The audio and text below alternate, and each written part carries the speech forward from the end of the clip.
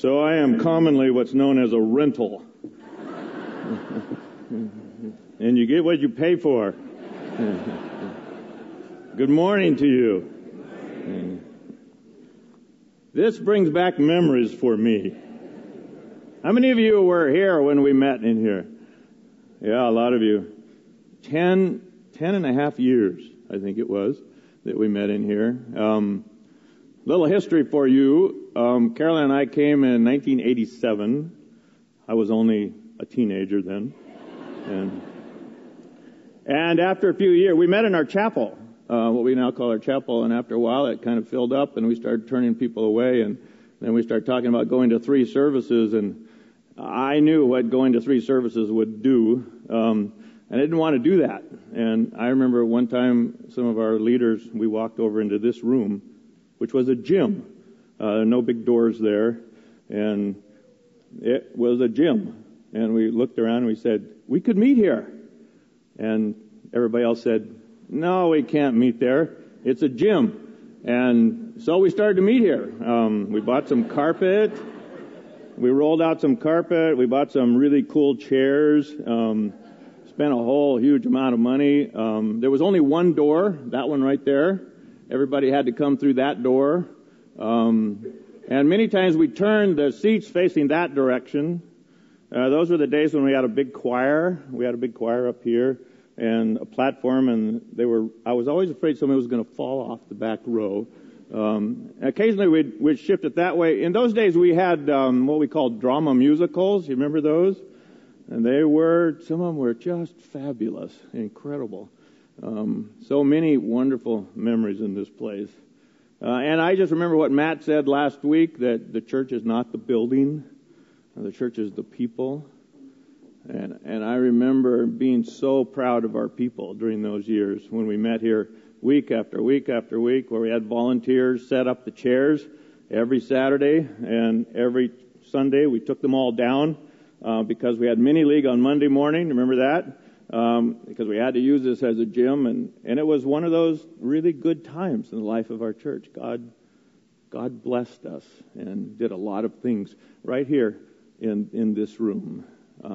After about 7 or 8 years, we got kind of tired of it. And people started saying things like, could we have a place where we could see and hear? And then we began praying, and God confirmed it's time to build something. I still think of that as the new building. And what is it, 16, 17 years old now. So, anyway, there you go. So now it's being refurbished. And so we'll get a move back over there. But I kind of like this. I kind of like being able to hear you all sing too. So anyway, this is a great privilege for me to be here. And particularly in this particular place in the Word of God. You have your Bible? Turn to Luke chapter 23, if you would.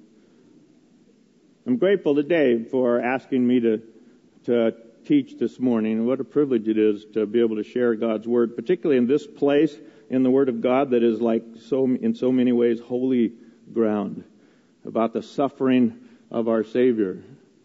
It's an amazing place in the Word of God. When Dave asked me to preach, and I said, so what do you want me to preach about? And he said, we're in a series called The Rejected King. Now I want you to think about that for a minute. The Rejected King. That's really what this message is about. And Luke really focuses in on trying to make sure that we understand that the King has been rejected. Have you thought about that lately? That the one you serve, the Master, the Lord Jesus Christ, was rejected? It's one of the things that increases His glory in our hearts.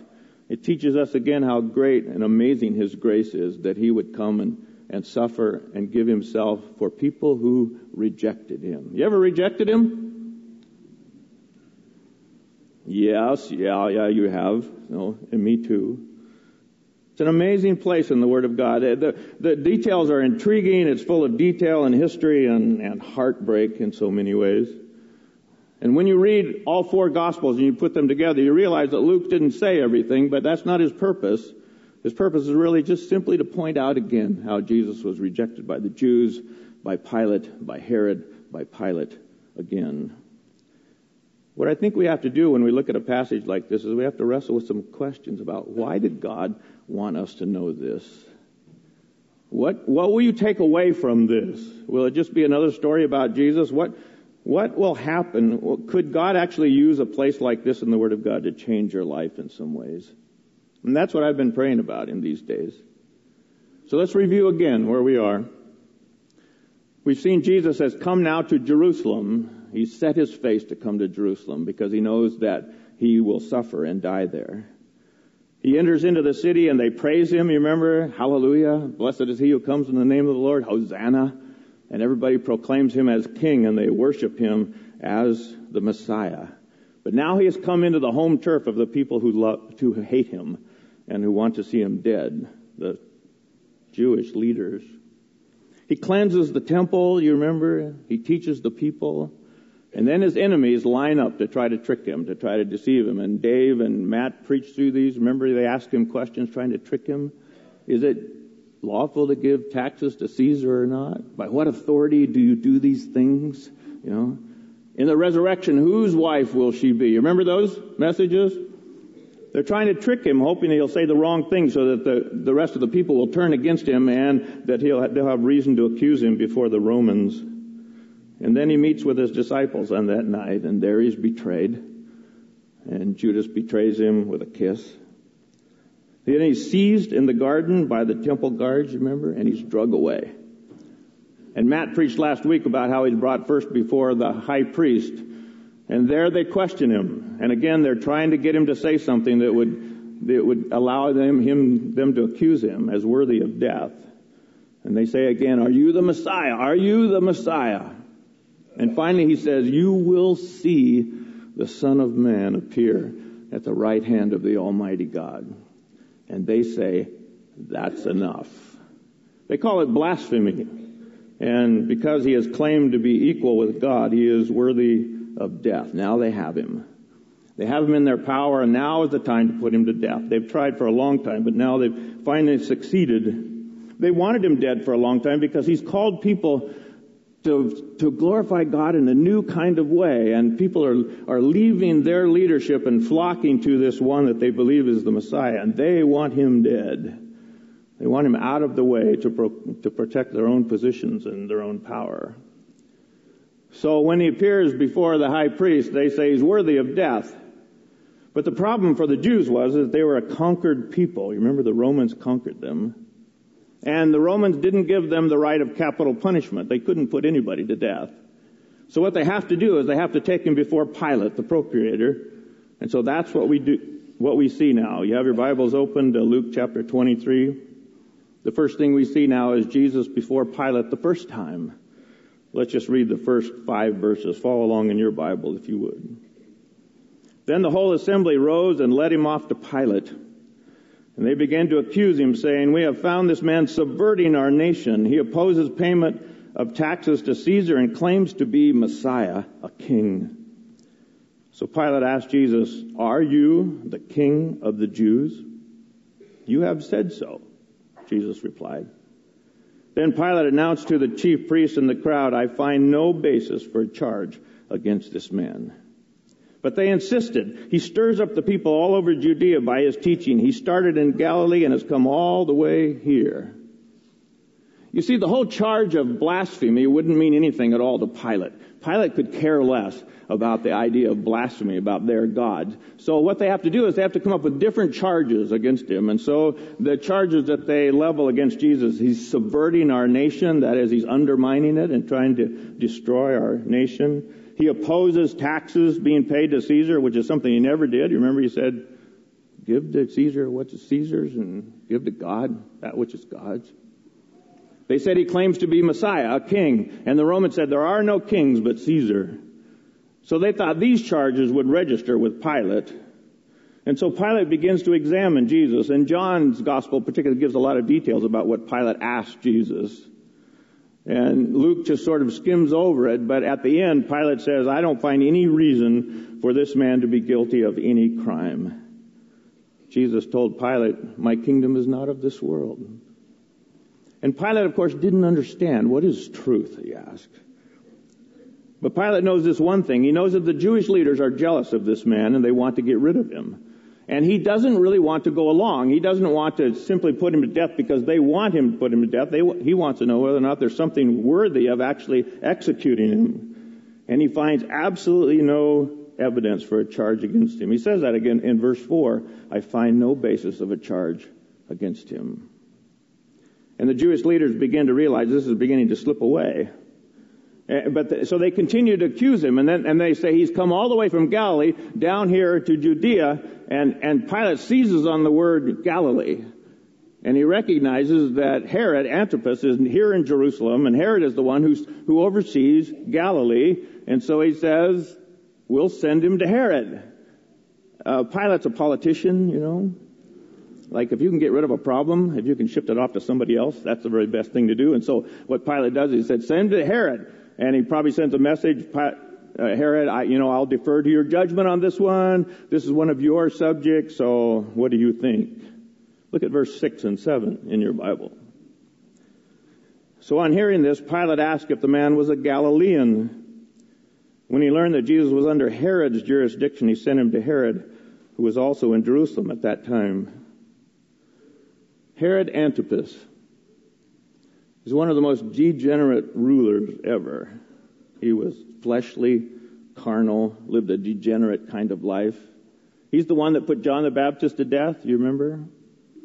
So now Jesus is standing before Herod, and he's been beaten, and he's tied up like a criminal, and he's standing before Herod, and Herod knows about Jesus. He's heard about him before. He's heard that he's a great miracle worker, but he's never actually seen him, so he's very curious about Jesus. And finally, Jesus is standing in front of him, but he appears like just a common criminal. Look at your Bible, verse 8. When Herod saw Jesus, he was greatly pleased, because for a long time he had been wanting to see him. From what he had heard about him, he hoped to see him perform a sign of some sort. A sign would be a miracle. He plied him with many questions, but Jesus gave him no answer. The chief priests and the teachers of the law were standing there vehemently accusing him. Then Herod and his soldiers ridiculed and mocked him. Dressing him in an elegant robe, they sent him back to Pilate. And that day Herod and Pilate became friends. Before this, they had been enemies. Herod's one of those people who just wants to see a miracle, you know. It would be great. Work a miracle here, and then I'll believe you and I will set you free. And Jesus just stands there silent, completely silent. He doesn't answer a word. And the Jewish leaders are continuing to accuse him now before Herod. And Herod's peppering him with questions, trying to get him to work a miracle. And Jesus maintains his dignified, unflinching silence. He just stands there. After a while, it frustrates Herod. He's aggravated by the whole thing. And Jesus, of course, never ever refused a sincere seeker. If anybody really wanted to know the truth of it, Jesus would always answer them. But this time, he stands there and he will not answer the question. He just is silent before this man, Herod. Finally, Herod's just unimpressed. He loses interest in Jesus. If there's no miracle, then what are we going to do? So they begin to mock Jesus again. And now they take a purple robe and they put it around Jesus because he has claimed to be a king. And now he is bound, beaten, and in a purple robe. And they lead him back to Pilate. So verse 13, we see Jesus now before Pilate again. Follow along in your Bible if you would. Luke 23:13. Pilate called together the chief priests, the rulers, and the people, and said to them, "You brought me this man as one who was inciting the people to rebellion. I have examined him in your presence and have found no basis for your charges against him. Neither has Herod, for he sent him back to us. As you can see, he has done nothing to deserve death. Therefore, I will punish him and then release him." But the whole crowd shouted, "Away with this man! Release Barabbas to us." Barabbas had been thrown into prison for an insurrection in the city and for murder. Wanting to release Jesus, Pilate appealed to them again, but they kept shouting, "Crucify him! Crucify him!" For the third time he spoke to them, "Why? What crime has this man committed? I have found in him no grounds for the death penalty. Therefore, I will have him punished and then release him. But with loud shouts, they insistently demanded that he be crucified, and their shouts prevailed. So Pilate decided to grant their demand. He released the man that had been thrown into prison for insurrection and murder, the one they had asked for, and surrendered Jesus to their will. It's fascinating to watch Pilate trying to figure out a way to release Jesus. He knows he's not guilty of anything, but he has this mob beginning to form, and he's got a serious problem developing, and he's had many problems with these Jewish leaders before. And he knows they're jealous of him. He knows that they want Pilate to get rid of him, and Pilate doesn't want to go along. So he keeps examining Jesus and asking him questions, and after a while Jesus stops answering, and he begins to be silent. It's fascinating to me that Pilate says he's not guilty, but I'm willing to punish him. And a Roman punishment was horrible. It was scourging, whipping, sometimes killed people when they were whipped by the Romans. But Pilate's willing to do that, hoping that this will mollify the Jewish leaders and they'll have some compassion on Jesus and they will set him free. And so he has Jesus flogged. And then the soldiers, this is where the soldiers take the crown of thorns, do you remember? And put it on his head and beat it down into his scalp. It's an amazing picture of our Master. This Lord Jesus that we worship was willing to do this for us. Pilate puts him on display, hoping that the people will have some sympathy for him. And then Mark reminds us of this custom that the Romans had, that during the Passover feast the Romans would release one prisoner that was held in prison. And they had this man called Barabbas, and Pilate particularly chooses him because he is a revolutionary. He is also a murderer. He's guilty of the very things that they have accused Jesus of being guilty of, but he is actually guilty. And so Pilate stands before them and says, I don't find any fault in this man. I want to set him free. And so I will release to you either him or Barabbas. And the people know who Barabbas is, that he is guilty. He's trying to negotiate with the people. He said to them, choose which one you want, Jesus or Barabbas. And they keep shouting, crucify him, crucify him. The Jewish leaders have two great weapons, and they begin to employ them right here. One weapon is, if you can start a riot during Passover feast, this word is going to get back to Caesar, and Pilate's rule will be in jeopardy. If you lose control over the people that you oversee, your position is in jeopardy. So Pilate didn't want that to happen, and so the Jewish leaders began a riot, and they began having everybody shout, crucify him, crucify him. And Pilate begins to realize he's losing control. And then they bring out the big gun, and they say, John 19:12, if you let this man go, you are no friend of Caesar. Anyone who claims to be a king opposes Caesar. That's about as evil as it gets, isn't it? And Pilate realizes he's losing control of the crowd, and he realizes this accusation could get back to Rome. So you remember what he does? He calls for a basin of water. You remember? And he washes his hands in front of all the people and says, I am innocent of the blood of this man. You see to it. And he turned Jesus over to them to be crucified. The Old Testament scripture says that the Passover lamb, the lamb that was sacrificed for the sin of the people, had to be examined again and again to make sure that the words were without blemish. I want to just remind you that these verses are all about Jesus being examined. He's examined by the people, he's examined by the Jewish leaders, he's examined by Pilate, and he's examined by Herod, and he's examined by Pilate again. And he is found to be without blemish. Peter will write this much later, 1 Peter 1:19. The precious blood of Christ, a lamb without blemish or defect. He was examined and found not guilty, innocent, pure even. But he was crucified, rejected. The king rejected. Think about it. Our king rejected. There's all kinds of different rejection, isn't there? I mean, you can have the rejection, Pilate's kind of rejection was, well, I'm just not all that interested, and I'm not willing to give up my position or power. I'm not going to jeopardize any of that, so I'm willing to go along with the crowd, whatever I have to do, in order to be able to maintain my position. Herod's rejection was a different kind of rejection. It was just curiosity, and if you work a miracle for me, then I will be impressed with you. But if you won't do what I want you to do, then I too reject you. The Jewish leaders, their rejection was really all about their own position, their own power. They knew they were in jeopardy if this man continued to do what he was doing. They knew he worked miracles. Many of them have witnessed it with their own eyes, and they know that they had to put him to death in order to maintain their position and their power and the place where they received so much money. They're just unwilling to give up their place at the top, and so they reject him. And he is amazing. Occasionally I meet a Christian who says, they don't say it in so many words, but the message really is, you've been a follower of Jesus for a long time. Does he get boring?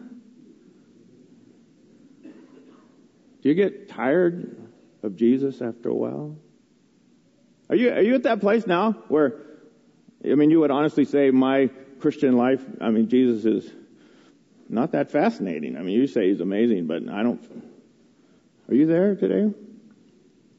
I want to say to you that I've known him for a while. And with every day that passes, he gets more incredible. The more time you spend seeking him out, the more times you read things like this, the more time you ponder and pray, the more time you walk with him and you see what he's done, the more amazing he gets. And someday, I'm going to see his face. He is incredible. The rejected king. I don't reject him. Do I? Do you reject him? Do we reject him? Do I? It's quite easy, particularly in church, to say, I don't reject him. I wouldn't say it here, right? But we do, don't we? In our own ways, we reject him. Every single time we refuse him, every time we neglect, every time we turn away, every time we ponder and postpone something he's said for a little longer, every time we just simply refuse to recognize that he is the king and I am his subject, I reject him again. Actually, rejection comes quite easy for us. There's this sin thing, right? You know it. This is where you nod your heads, right? This thing called flesh, this thing that says, I want to rule my own life. And the whole idea of a king is foreign to us. We're not into this king thing. The king and queen, it's just like the whole idea of a sovereign ruler, the one who is in charge of everything, who makes all the decisions and issues the commands and everybody submits. This is foreign to us. We're just not familiar with this. So I have to ask you, do you have a king? Really? A king?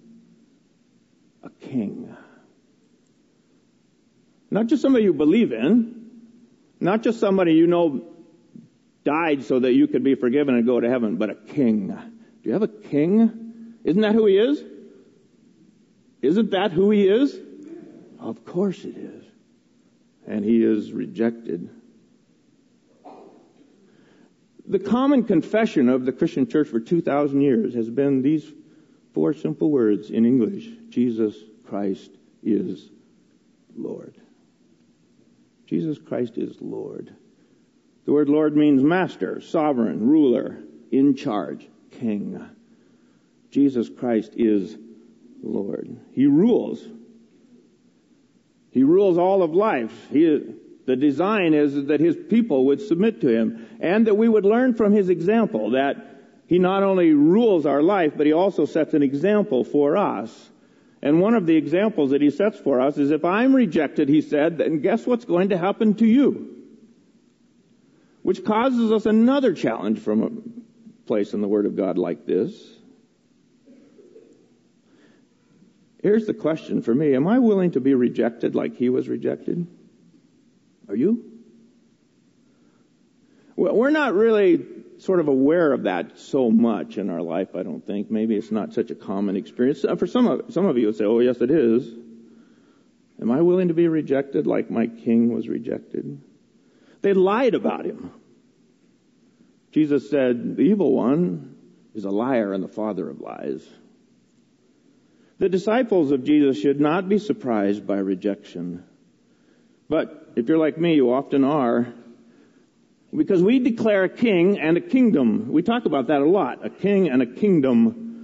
But we still wrestle with trying to figure out, what does that mean to us? What does it look like? How does it feel? What does it mean in terms of my daily life?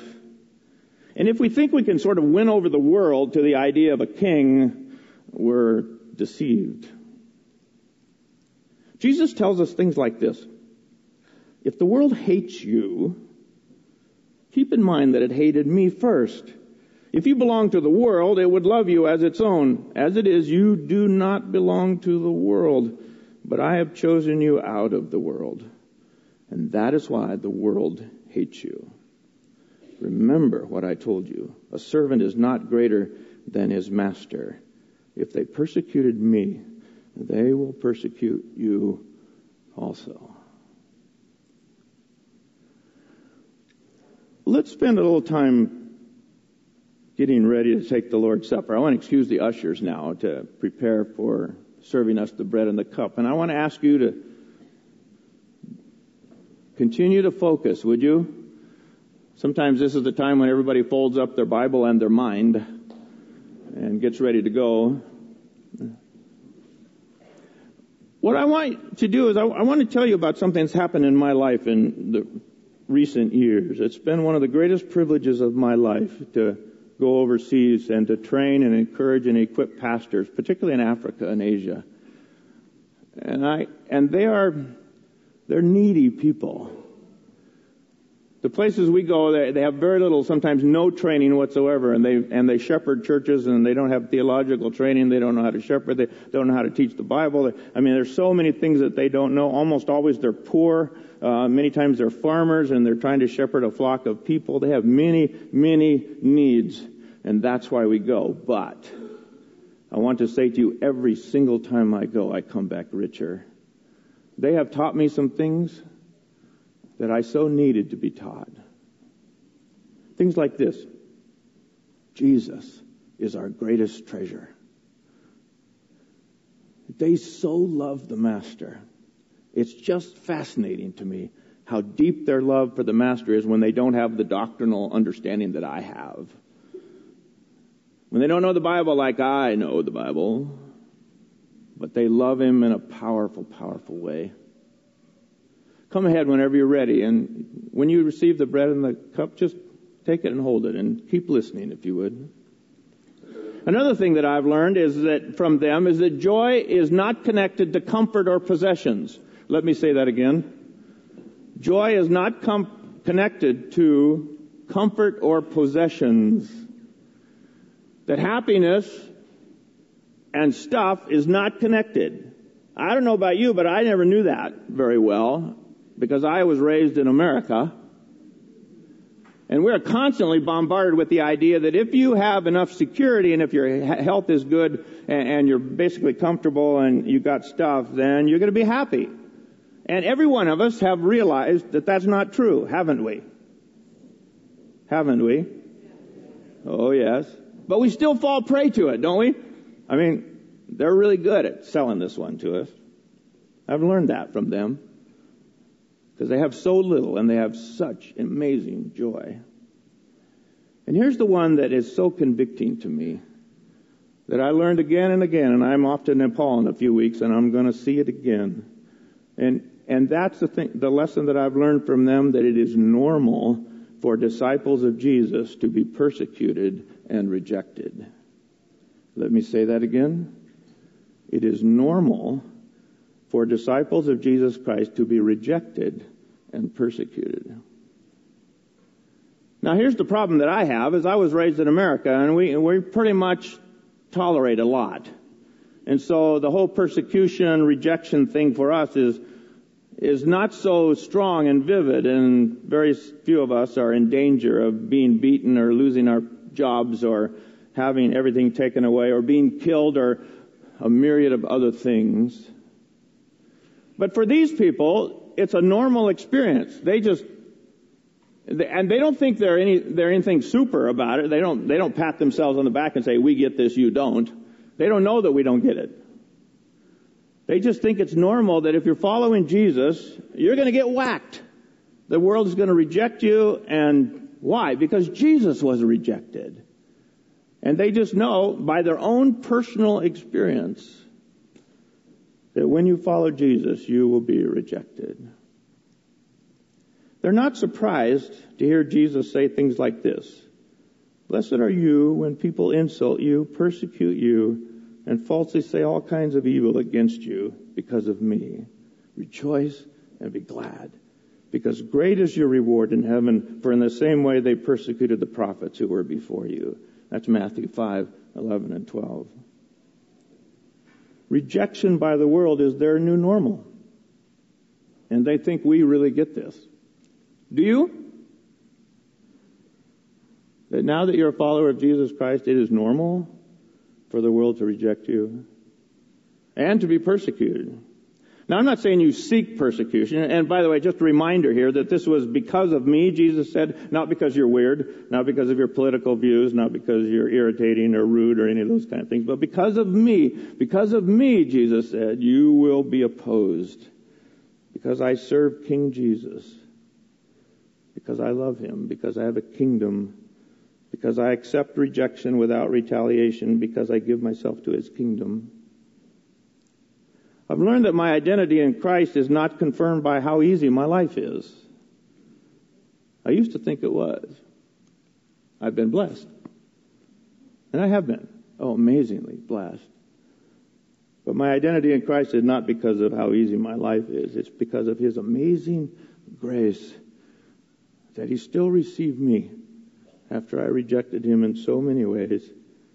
And I still do in some ways. Jesus told us the rejection confirms that we belong to the people of God. You stand with the prophets of God when you are rejected because of me. And by the way, your reward in heaven is great when you are persecuted. So you have the bread and the cup. Oh, I need one too. When one of you ushers bring me one. Forget the preacher. Oh, you are a brother. Thank you. I like you a lot.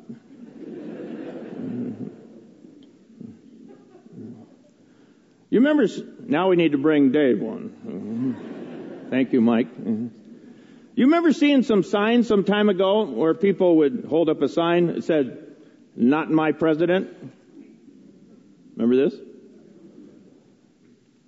Now, don't get too lost in this political illustration or you'll never get back to Jesus. Not my president. I didn't vote for him. He doesn't have my values, right? I don't like his programs, his policies.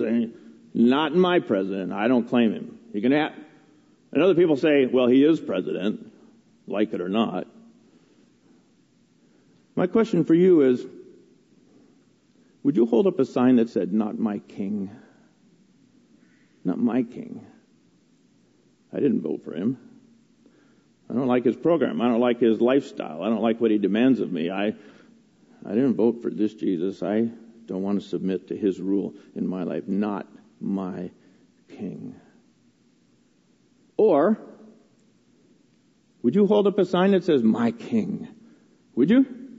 My king. I'm trying now in my life, in this phase of my life, to receive him again and again as king. I'm trying to submit my life in every way to him as he is my king. The more I know about him, the more I love him and care about him, the more I see what he has done for me. What would you say? Which sign would you hold up?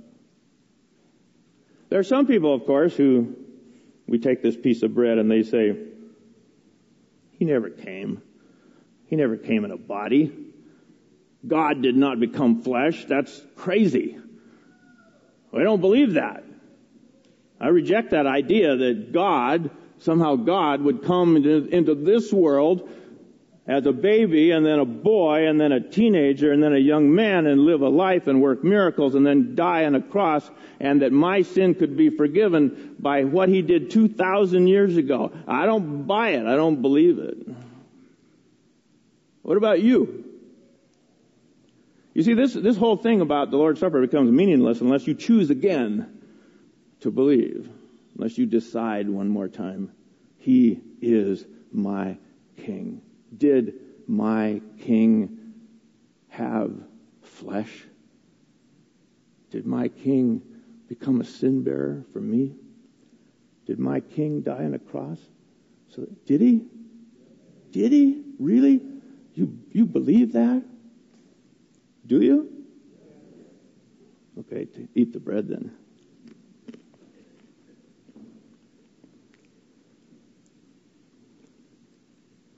Then there's the cup.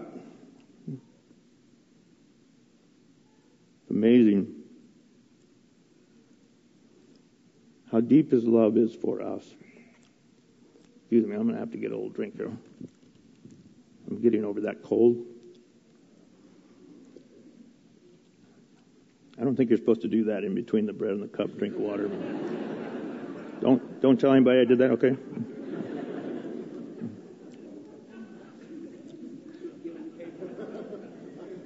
Sometimes my mind just goes, woo, anyway.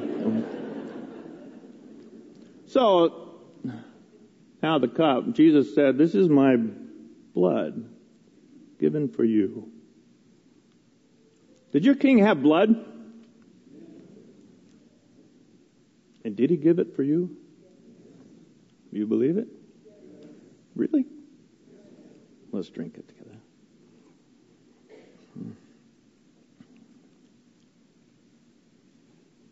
Let's pray together.